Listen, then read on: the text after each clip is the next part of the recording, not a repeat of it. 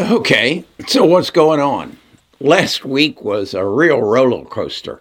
I mean, it was a crash and then it was a rally and then it was a crash. And what's going to be this week? Will it be a rally or will it be a crash? And more importantly, what should we as investors do? How should we react to this volatility?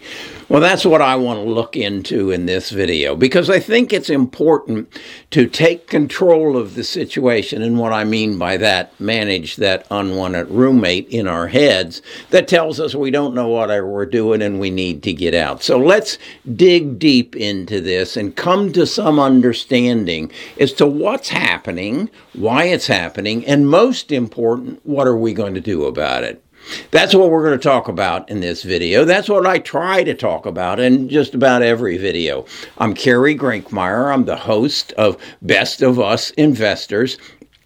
And we're a tribe, if you will, that meet at our Discord, Best of Us Investors Discord, and we discuss. And in fact, we're putting together an investment team and analysts, if you will, that have access to Seeking Alpha's premium, that have access to Trading Views premium, and then share their knowledge. Actually, they take the data or the questions from our tribe members of about 18,000, and they do the analysis and then share the work with the rest of the tribe. So let's, though, today talk about what's going on in this market, particularly relative to the tech market.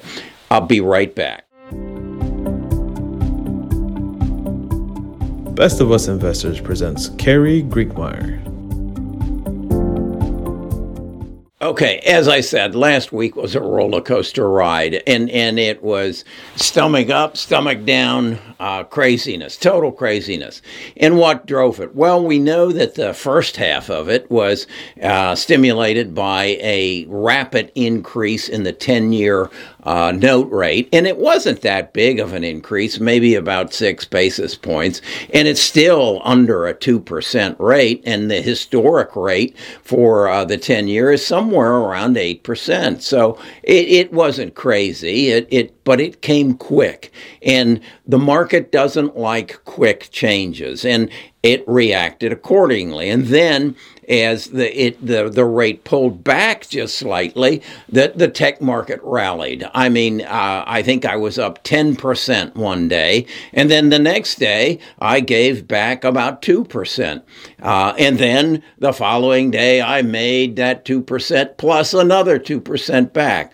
So I'm inching back up. My portfolio was right at $1 million. It shrunk down to about 800,000, and I think right now it's somewhere. It ended Friday somewhere around 870,000. So I'm still down relative to where I was about the 1st of March, but still up substantially from where I was this time a year ago. So what then can I expect? The market doesn't like fear. The market doesn't like anxiety and quick changes.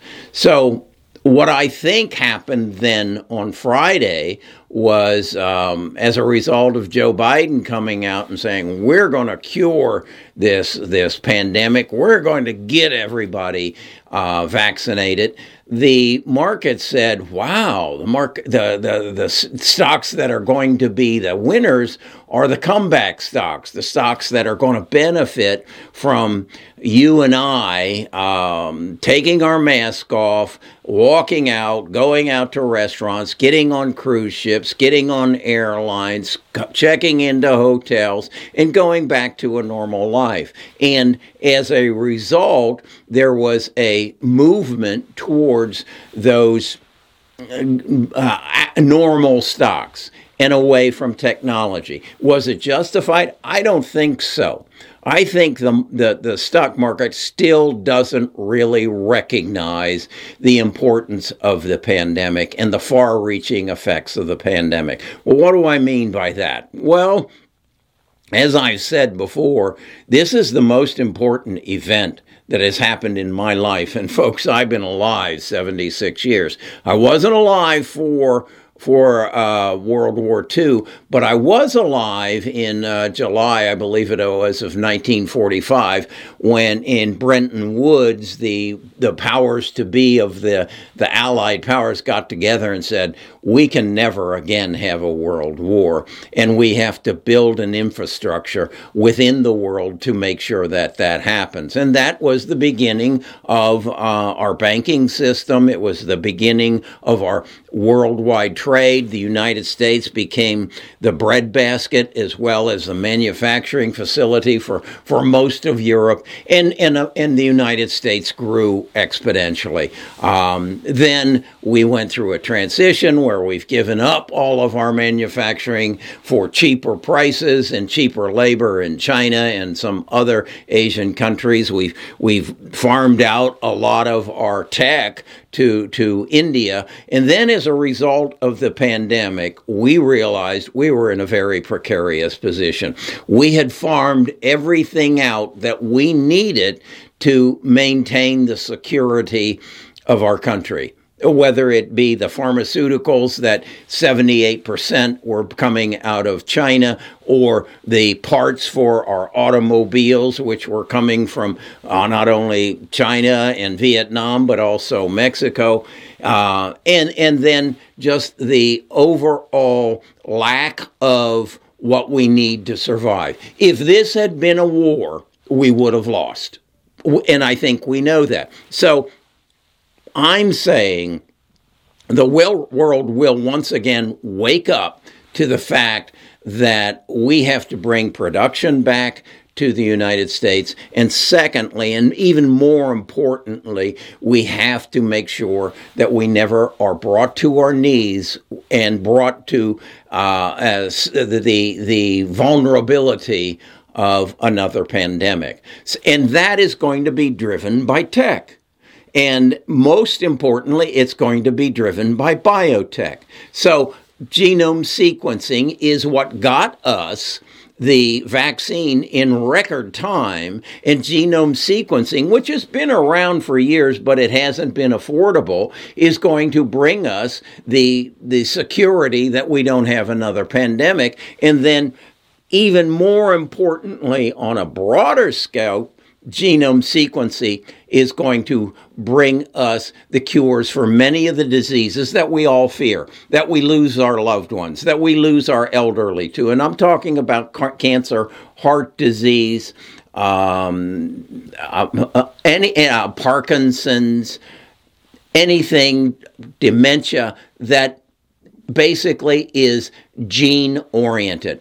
With CRISPR, we're able to go in and identify the malfunctions within our genome, the mutations, and go in and take them out. And we have companies now who are going to exponentially grow. And when I say exponentially grow, I'm talking about the kind of growth that Amazon, that Facebook, that Google experience, that Tesla experienced over a 5, 10, 15-year span, that this is going to happen in the biotech field in a 1, 2, and 3 year span. You're going to see these prices, the values of these stocks, and I'm talking about Illumina, I'm talking about CRISPR, I'm talking about Pacific Bioscience. These companies are going to explode in value. And then there are some even lesser known, like Invitae, that is going to find potentially cures for cancer, and some that I don't know about as of yet. But what I feel confident of is within my tribe and within the research that we're building, and the help that we're getting from Seeking Alpha, and then additional from Trading Views, we are going to be the source, Best of Us Investors, to give you insights as to what is going to be the next explosive stock. The other thing that I do is I subscribe to some very expensive individuals who do frontline research. And then I share that information again in my insights at Best of Us Investors. Now, if you want to get involved in this whole Best of Us Investors tribe, you just go to bestofusinvestors.com. And there, when you get there, you will see a place where you can give me your email address and your name, and I'll send you then a link to our Discord. Again, the Discord, what I think about it is right now we've got about 16 to 18,000 people. This is our quantum computer. This is Best of Us Investors quantum computers. We've got 16,000, 18,000 minds searching through research, feeding it to our research analysts who then gather together using our resources and then sharing that information in weekly and bi-weekly videos of these are the stocks you wanted us to look at. This is what we have found, and these are our thumbs up and thumbs down. Now, are we financial advisors? No. We're a collection of like-minded people with a same goal, and that is to make good financial decisions. Number two, to keep more of what we make because we try to understand our tax code, and then to create family wealth. The government will allow us to pass on, my wife and I, just under $24 million. So why don't we do it? Why don't we invest in the companies that are going to change the way we live? I'm not going to invest in the airlines. I'm not going to invest in the cruise ships. They'll do fine, but they're not going to change the way I live. They're not going to basically, as I did a video this past weekend, they're not going to increase my lifespan. I know that if I will manage my portfolio, I will make money. I know that if I will manage my life, I will live longer. I will extend my lifespan. And I know there are companies that are working to help me do that.